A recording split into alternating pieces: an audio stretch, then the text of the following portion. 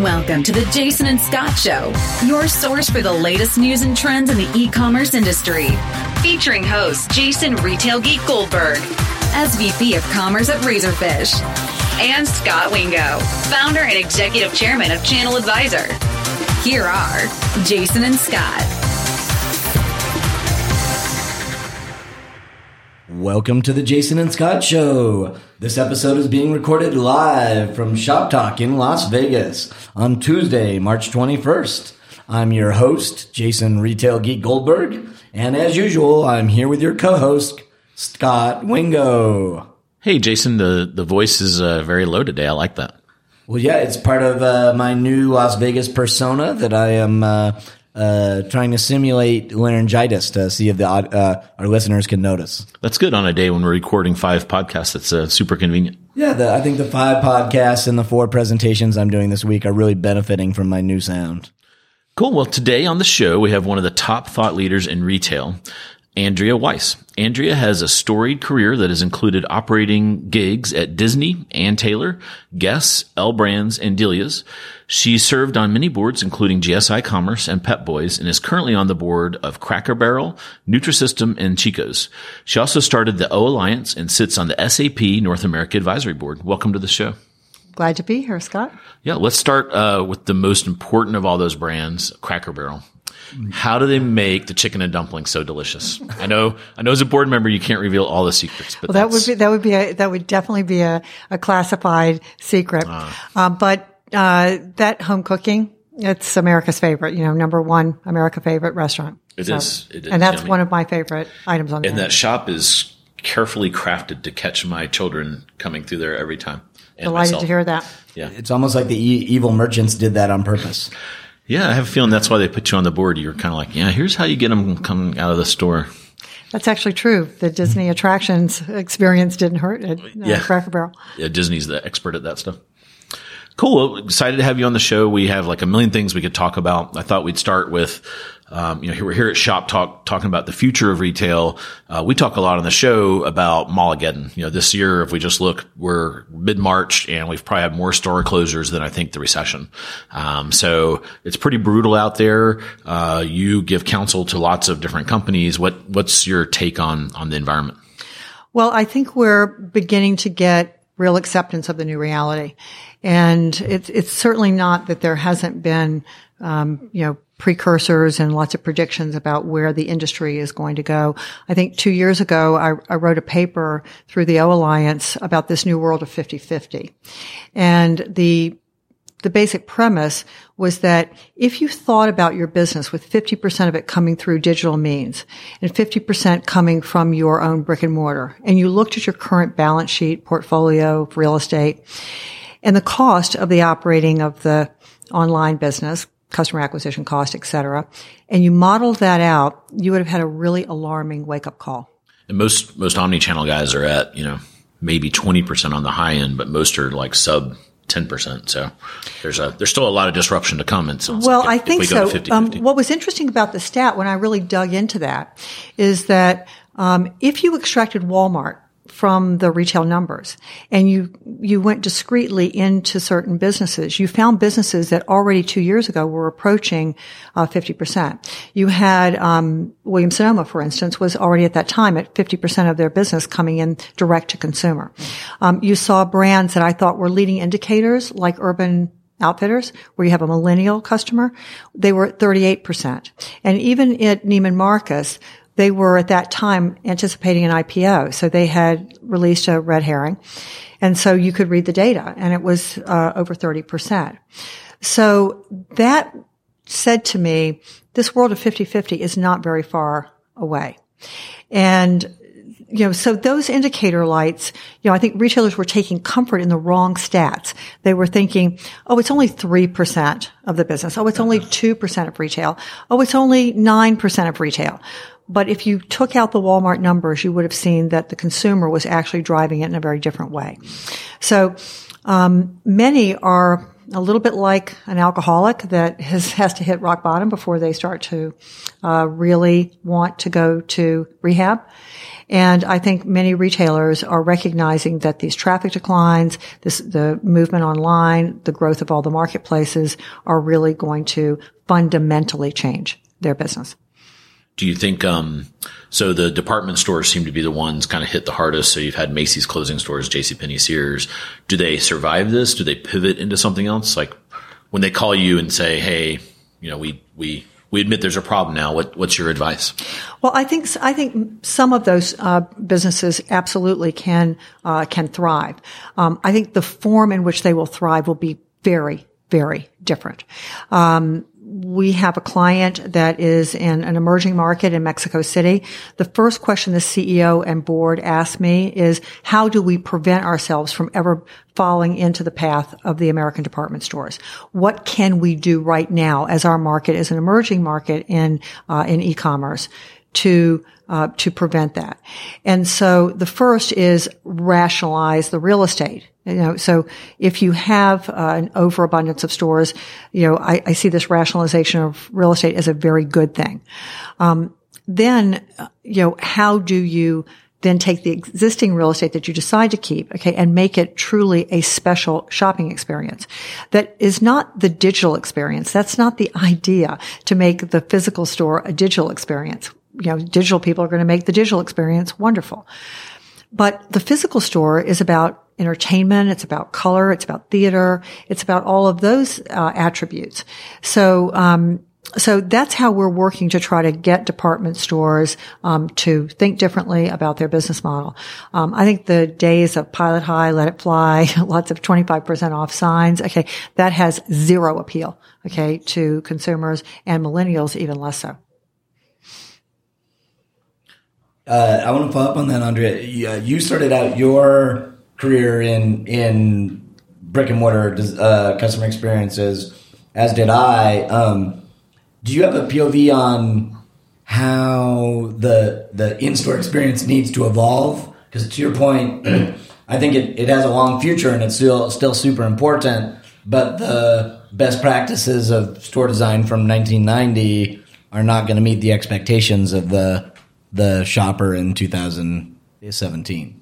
Well, that's absolutely right, and that's what we've done is we're starting these reinvention processes in Mexico. That client, we took the decision to essentially take every single store and create a community connection for that store. So although they have some assortment that is universal to the chain, they have a lot of unique assortments. They have unique interiors and unique exteriors to the stores. And we're really putting localized product in, community related events there where you would bring the family, where you would want to go and spend an afternoon. Great food and beverage experiences. Perhaps my years at the Cracker Barrel board have given me such a great appreciation for the community nature of dining and how that can be such an important part of the shopping experience. You see it in markets like here in Las Vegas, where the food and beverage and shopping experiences are all blended together to create an entertainment environment. You see it in Dubai. So there are markets which have taken those steps forward, and they're having better results on productivity per square foot.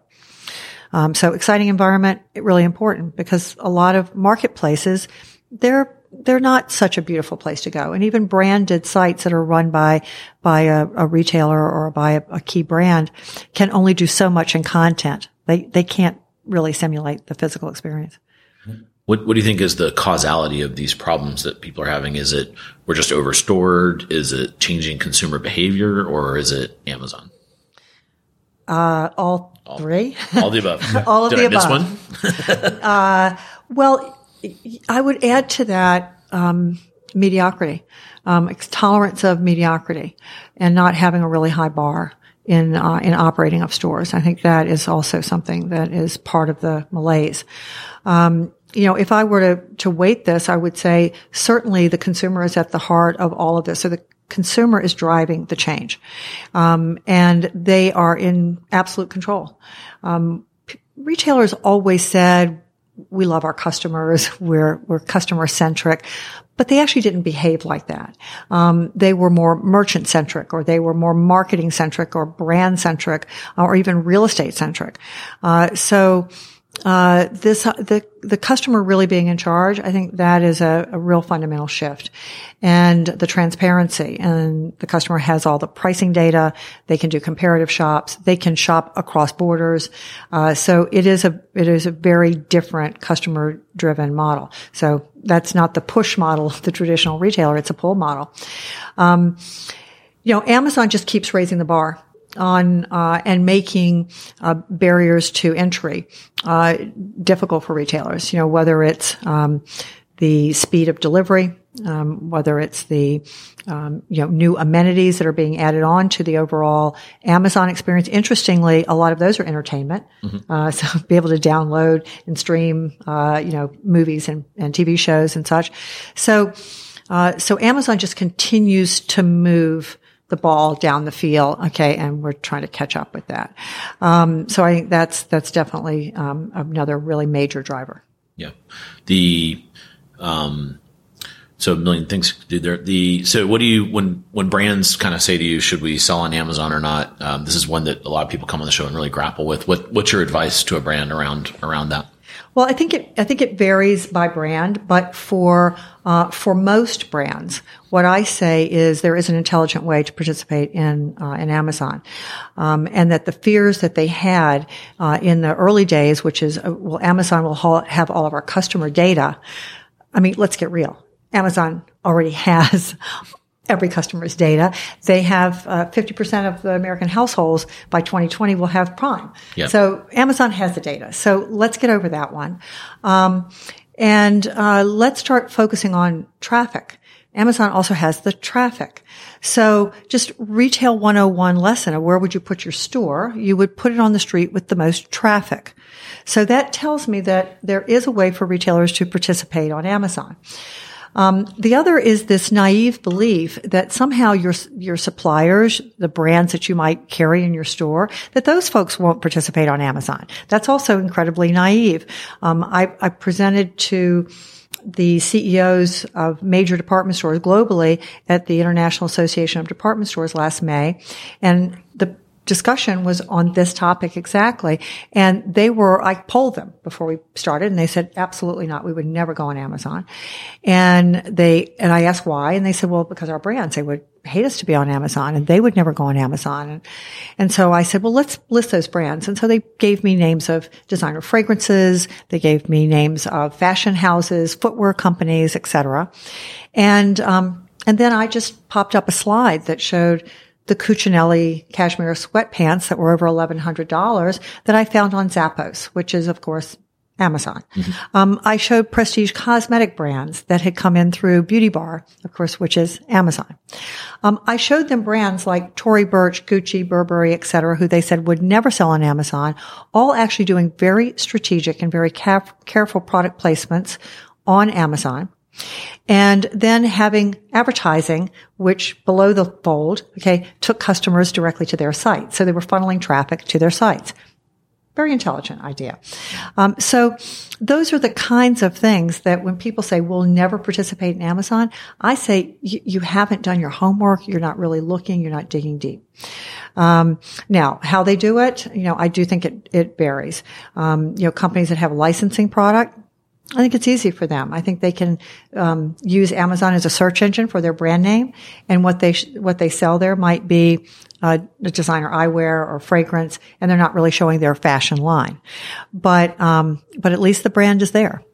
And many customers, of course, think of Amazon as basically just a search engine for shopping. It's interesting. We talk a lot about that, though. Fundamentally, most retailers underestimate Amazon. I think it was just 2 years ago when Amazon started to do a push into apparel, which is, I know, a category you've spent a lot of time in. Terry Lundgren at Macy's is sort of dismissing it and saying, oh my gosh, they have no idea how difficult apparel is compared to the categories they're used to. They'll never be successful. And this year Amazon will sell more apparel than Macy's will. Why do you think it is that retailers aren't more aware? Is it just that they're used to the old school, or are they in denial? Like, I like your metaphor that they have to hit rock bottom, but it just seems like there's a lot of smart guys running retail. Why don't they figure it out sooner? Well, I don't think they have spent, most have not spent their careers with any kind of e-commerce or real direct-to-consumer, heavy direct-to-consumer experience. I feel like in my career path, I had a couple of key advantages, and one was that one of the first companies that I worked with right out of graduate school was a direct-to-consumer catalog company.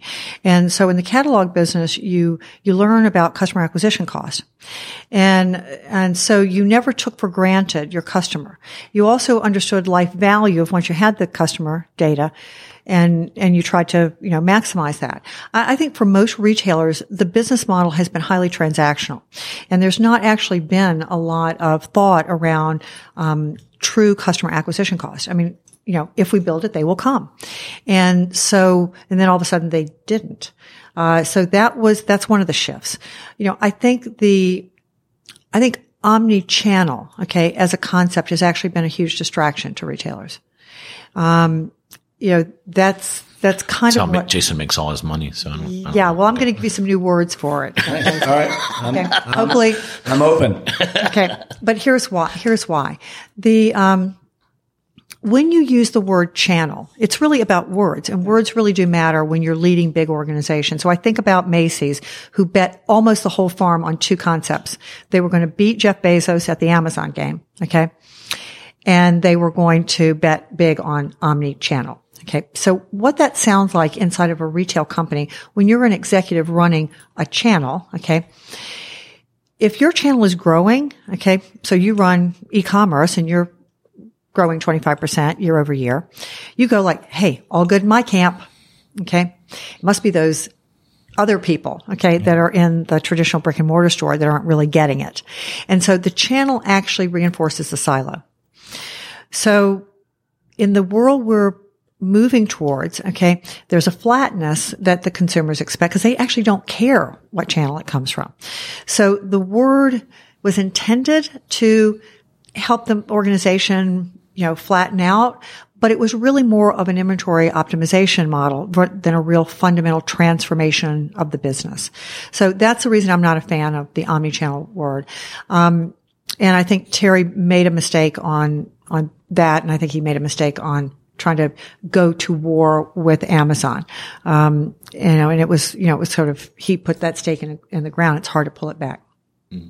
No, so I'll totally agree with that. I think I wrote a blog post 2 or 3 years ago where, before omnichannel became a thing, it was multi-channel and then cross-channel, and everyone landed on omnichannel, and I'm like, the focus here, like the consistent thing across all those labels is they're all focusing on the channel, and that's exactly the part of this model that's wrong. Exactly.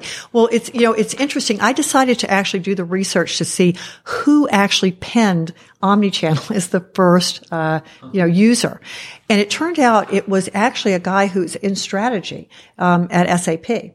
So I had a chance once I joined the SAP Executive Advisory Board to ask him. I want to talk to this guy. I want to find him. I'm like, how did that happen? And here's what he actually told me. He said, go and look at actually the quote. What I actually said is that, because he's a bit of a futurist, so this article was penned in 2002. And, and by the way, retailers didn't adopt even omnichannel in 2002. That only came on, relatively recently. Yeah. So I asked him, how did it happen? He said, well, if you look at the real original quote, when I was trying to describe this new environment that we were moving into, I used the word seamless. It will be a seamless omnichannel, meaning one channel environment. The writer who was taking the interview had never heard the word omnichannel or that combination. And so she dug into that. Okay. And that became the headline in the article. And from there, his words just took on a life of their own. But he said, but I was never really, looking to talk about, the channel. I was actually trying to, focus on the seamlessness. What I call sort of the Uberization, the frictionless kind of retail environment. That's what he was trying to express. So, and somehow that channel word just as you said, just went along with the flow and didn't really fundamentally change behaviors in the company. So what should retailers do? So instead of having, a head of e-commerce and a head of stores, they should integrate it all.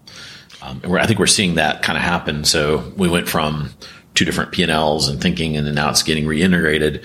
One of the casualties of that, though, is a lot of times the digital guys leave because they're kind of like 8 levels from the CEO and it's viewed to not be strategic. The only one I've seen the opposite is just what we've seen with Walmart and Jet, where they kind of have said, no, we're going to bring Lori in and he's going to report to the CEO and all the store pieces are going to be beholden to him. So, right. Do you think people need to do something that extreme to solve this? Well, I think in the case of Walmart, they needed a disruptor and they got one in Mark. Yeah. So Mark, ultimate disruptive type behaviors. And so far he's hitting the ground and he's running. He's disrupting. He's doing exactly what they said. Now, whether a disruptor sometimes is needed at a moment in time to kind of break a logjam. Mm-hmm. In many cases, some of the work I do inside of a company is to go in and break the logjam.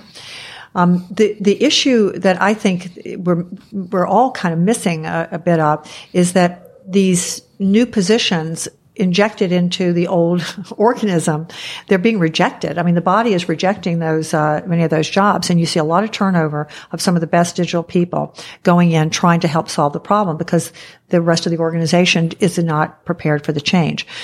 This is a whiteboard exercise. I mean, this is literally, we have to redesign our business. And so it isn't as simple as we'll hire the great digital talent and throw them into the company, or we'll merge the digital people back with the brick and mortar people. So there's a lot of merit to this, sort of more radical approach that I think is, potentially going on at Walmart. And I know it's ruffling a lot of feathers, and sometimes that has to happen in order for a company to survive. So only way to make an omelet. Only way. I do want to talk a little bit about the sort of this trend I'm seeing recently that's somewhat distressing to me. In the early days of digital, when it was that 1% or whatever, like the typical way a retailer solved the problem is you assign digital to the intern, right? Yes. And so, many of us, like our first generation job was to figure out digital for some retailer that really didn't care about it. More recently, those interns have grown up, run pretty big P&Ls, and we can go to a lot of retailers where those digital leaders have been successful and built huge segments of their business that, to your point, in some cases are 30, 40, 50% of the retailer's total revenue. It feels like super recently I've seen this alarming trend where retailers are saying, check, we survived digital disruption. We cultivated a great digital leader, and she helped us get $3 billion a year in annual e-commerce revenue. Now we want to get more efficient, so we're going to realign our organization back to the old structure, and she's either going to move under the VP of Store Ops, or more likely she's going to decide, screw you, and leave. And the premise there is that retailer assumes that digital disruption is behind them. And I don't want to, I'd love to hear your thoughts about that. Well, clearly not behind us. I would say we are still early in the fundamental changes because we haven't yet faced all the devices that are going to be talking to each other. Okay. We haven't really faced, what's going to happen as you see, Echo and things like that become ubiquitous. So we've got a lot more change ahead of us. I think the structural issue has always been a challenge because people are still trying to build pyramids. They're still trying to build a traditional hierarchy. And the thing about the digital world is it is significantly flatter. And because it uses data as a currency, and that's kind of what drives the business. And that's what digital marketers know so well. It's all about the data, and then, how you can measure everything that you do, which traditional retail, it has plenty of measurement, but nowhere near, the kind of real-time measurement that you see in digital. So I think that part of the issue is that the old organizational hierarchies are actually really part of the challenge, that maybe in this new digital world, we need a different kind of organizational structure. Think about hierarchies came with management science, which is a new science. And it was designed for the industrial age, where we manufactured things and we cascaded information down. Well, today in real time, we don't cascade information. Information is out there and everyone has it kind of at the same time. So I think the structure, of the hierarchy is wrong, and that perhaps more multifunctional kind of circular teams is actually how we're going to get this done. And I think that, it could be a store leader that comes from the store operations side that could be the best leader for the team. And it could be a digital executive, because it's going to come down to the leadership skill of multiple functional, skills. So, I don't know that any organization trying to basically put a round peg in a triangular hole is going to have a great outcome. And that's how I feel. I'm talked to many, many people out in Silicon Valley that work in startup companies and early stage companies. I'm always fascinated by their structures, how flat they are, how they work in cross-functional teams, how they launch product. And there's a lot to be learned there. Yeah. Have you, the extreme of that model is holacracy. Have you seen this stuff that Tony is doing at Zappos? And, it's pretty, want to see some people get unsettled, like walk them through that. Yeah. Yeah. I mean, I think people look at things like that and they're immediately dismissive because, it's so outside their comfort zone. I think they feel that it's, it's a lot of warm and fuzzy kind of stuff that isn't going to really make a difference. Here at Shop Talk this week, we've heard a lot about culture and a lot about how culture drives innovation, how it drives, customer centricity, et cetera. I think people who dismiss experimentation with models might be missing part of the solution set of how we treat this new commerce. Mm-hmm. Because, like I said, customers are really agnostic, completely and utterly agnostic about channel. And they're looking for that frictionless kind of experience that delights. And they don't really need to know how the guy behind the curtain does it and who does it. They don't care. I think that's another great irony in our industry. Until recently, you could tell exactly how a retailer was organized by looking at the store directory or looking at the wayfinding in the store, because the whole taxonomy of shopping completely revealed the organization of the buying structure behind the scenes. Absolutely. Well, so Jason, think about the word department store. Okay. Let's just start there. When I went down and started working with this client that wanted to reinvent that model. I said, first thing, let's get rid of the word department store. And we do actually have to have some structure of who buys certain product, but we are not going to think of ourselves as departments, and we're going to build these communities. And so words really do matter in leadership, and you're nailing it right on the head. So you mentioned Shop Talk, culture. What else have you picked up at the show? What are some of the themes that you're hearing behind the scenes? Well, I've seen some really amazing presenters here. And, you haven't even seen my session yet. I know. Yeah. Did you go to Jason's? Was he in? I did. Okay. I did. That's how I knew who he was when I walked in. Okay. But I'd only seen his mugshot up to that point in time. So, I look much better in the mugshot than I do. You're fine, but we're all on radio. So, there you go. I have the perfect face for radio. We all do. So, I've seen some really amazing presenters. I think I was quite impressed with Mindy Grossman's, keynote. Mm-hmm. And she had good visuals, like that whole blackboard and all that stuff was moving. Yeah, that was good. Great. But also in the messaging there, that big breakthrough from going from one screen, the TV screen, to millions of screens. And then how they had adapted. I thought that was a whiteboard example of somebody who has transformed a business. And, I applaud that. I think that's what's going to be needed by a lot of more traditional big box retailers. So that was a brilliant one. And by the way, they're a perfect example of a brand that's living through your 50-50. They're now more than 50% digital versus television sales. Exactly. And had they hung on and not opened themselves up to some of these new ideas, I mean, her embrace of social media, it was not about the intern doing the social media program. I mean, social media was for her social selling. And then there was actually a brick and mortar example in there as well, because she has the pop-up stores that are going out, that are, re-energizing some of the brands that they have. So I thought Mindy was really one of the most impressive presenters that I've seen.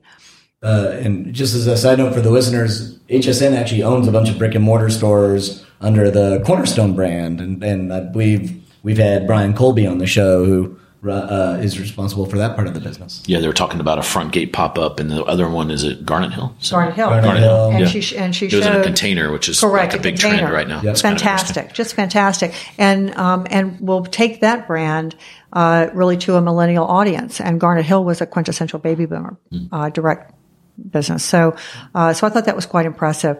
I've also been really impressed with a lot of the breakout sessions here. I love that format of dialogue and the candor that you see in some of those conversations. The skepticism that's out there on a lot of things, including, one that I thought was quite electrifying was, some real challenges going out there to Pinterest and, Instagram on like, are you really interested in helping us drive commerce, or what's the deal? That was a pretty hot conversation. And, coming from someone who represented one of the fashion brands, the whole returns area was a pretty hot conversation as well, and how that's going to evolve over time. So Shop Talk gets high marks in my view for letting us have the kinds of conversations that all of us that are interested in commerce have to have in order to solve some of these problems. And you're giving a presentation as well, or? I did. I actually, I already have had I had two series, and I had the opportunity to interview the head of strategy for Salesforce. They, of course, originally executive was with Demandware, and had stayed on since the acquisition, and now has a new role. And so we talked a lot about what were they retaining from the Demandware culture. What was it like working inside of Salesforce, and how was that evolving? Really, really positive conversation there with Ron Garf. And then I spoke with a lot of young CEOs that are pretty impressive. The young gal who runs Orchard Mile, and she got a chance to tell her story about culture. And then we had two contrasts on innovation. eBags were led by a traditional retail executive that came in to run this is a V1.com company, eBags. It was around in the first bubble, and has pivoted and managed to make itself through brick and mortar attacks, marketplaces attacks, and it's like a $200 million direct business, and then a new startup called FabFitFun. And what a contrast. So it was good to see the, discipline and process that's going on inside of eBags, helping them continue to innovate, and then a startup company that's trying to reinvent the subscription box model, which only 3 or 4 years ago was the disruptor, in e-commerce. So that's how fast things are moving. The pace of change is definitely accelerating. Yeah, exactly. Yeah. One topic we love to talk about on the show is, and Andy at Bonobos kind of coined this digital and native vertical brands. What do you think about that model, where these guys are building a brand online, getting it to kind of mass, and then they're opening up stores, and they call them guide shops, and then that guide shop has a much smaller footprint. You frequently can't even buy from it, but then they use that e-commerce infrastructure for the delivery of the product. Mm-hmm. How do you feel about those? Lots of great ideas there to take away for the traditional brick and mortar people. I was involved with part of the strategic review that led to some of the reinvention at Restoration Hardware. And I remember those conversations distinctly because there was a buzzword at that time of showrooming. Retailers were really terrified. Okay, this is as the mobile device showed up in the customer's hand, because people were showrooming. They were actually checking other brands while they were shopping in their store. It horrified retailers. Okay. We had a little different view of that. Restoration Hardware, we sell furniture.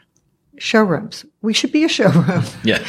And that has generally worked out well for the reinvention of restoration hardware. So I think that there's a lot of, whether it's pop-up stores, whether these guide shops, whether it's it's trunk shows that are done, those kinds of opportunities for people to experience a new brand, and then go online. I think there's a lot of merit to that idea. And I think for department stores, that says you may be able to have a different type of assortment in your store and really put the emphasis on theater, and then have broad assortments online. So, for instance, in the case of footwear, a gorgeous, stunning footwear floor in a department store, and then an endless aisle of footwear that might appear online. Yeah. We also had a guest on the show, Omar Saad, and he's an analyst, Wall Street analyst. He covers soft lines. And he's done a lot of studies of China, and he kind of believes we'll move to this concession model, which is kind of like Ron Johnson was right. So, Ron had this vision of JCPenney that there would be like lots of little stores within the stores, and the brands would control those little areas. And when I see these digital native vertical brands doing this, it's kind of interesting. You can almost imagine a store having a Bonobos little store in there, a Dollar Shave Club, a ModCloth, whatever, and maybe some traditional brands, maybe like a Polo or a Tommy or something like that. Yeah. Do you think that's one? Do you think we go that path? And like what? I think that path already exists, and you see it in some successful department store remodels. You see it's predominantly luxury brands, but they're operated exactly with that model. Mm-hmm. So they are the concession model. The mass market has not yet gone there, but in luxury, they're already there. So I do believe that will happen. You've seen Nordstrom already experimenting with some of these concepts that have had in-store environments. It's been mixed. Shoes of Prey did not work in that kind of setup. I love, for instance, what Harry's is doing at Target. If you walk down the aisle in the men's, toiletries area, you'll see a gigantic orange razor. And, that says, alert, alert, here's Harry's. And you can buy and then you can subscribe. Mm-hmm. And so I think there will be a lot of those kind of crossovers. And why not? The consumer, as I said, they're agnostic to the channel. So, let's figure out how to get the business and share the revenues and profits. Yeah. So turning our attention to the future, is there anything you haven't seen yet that you're expecting down the pipe? Like, there's a lot of interesting vendors on the show showing sort of all sorts of new experiences that we really haven't seen deployed in retail stores yet. Is there? Well, of course. I mean, things that have to do with augmented and virtual reality. Everyone's trying to figure out what is that going to mean to retail. I mean, I think this is, we're kind of at that, I call it the Google Glasses stage, where no one's actually going to wear that big bulky headset and run around in a retail store. Jason may. Well, no one but Jason. Maybe. Purely as a publicity stunt. It's a very disconcerting experience when you put that headset on. Yeah. That said, there is, there are uses for those kinds of technologies. Back to Mindy Grossman, she showed a home shopping environment where they were showing a room interior and where you could literally see multiple applications through of augmented reality of different colors, furniture styles. You could change the furniture style. You could see if the scale would fit in the room. You could put your own room in. So we're at the very beginning of all of that. So I think that's really pretty promising that will, simulate some of the retail experiences. I think it will slow down returns. I think it'll allow for more customization, personalization, which consumers love. So, but that's really early right now. So we'll see. I think it'll be fun to watch, participate in. I totally agree. And I think that's going to be a great place to leave it because it has happened again. We've blown through all our allotted time. So, Andrea, I really want to thank you for taking the time out and sharing your perspective with us. Well, Jason, thank you. It's my pleasure. Scott, my pleasure. Delighted to be here. Thanks. We really appreciate it. And we'll see you at Cracker Barrel. Great. Have the fried chicken too. Yep. Until next time, happy e-commercing. You've been listening to The Jason and Scott Show. For all the latest news and trends on e-commerce and shopper marketing, subscribe to us in iTunes or visit www.jasonandscott.com.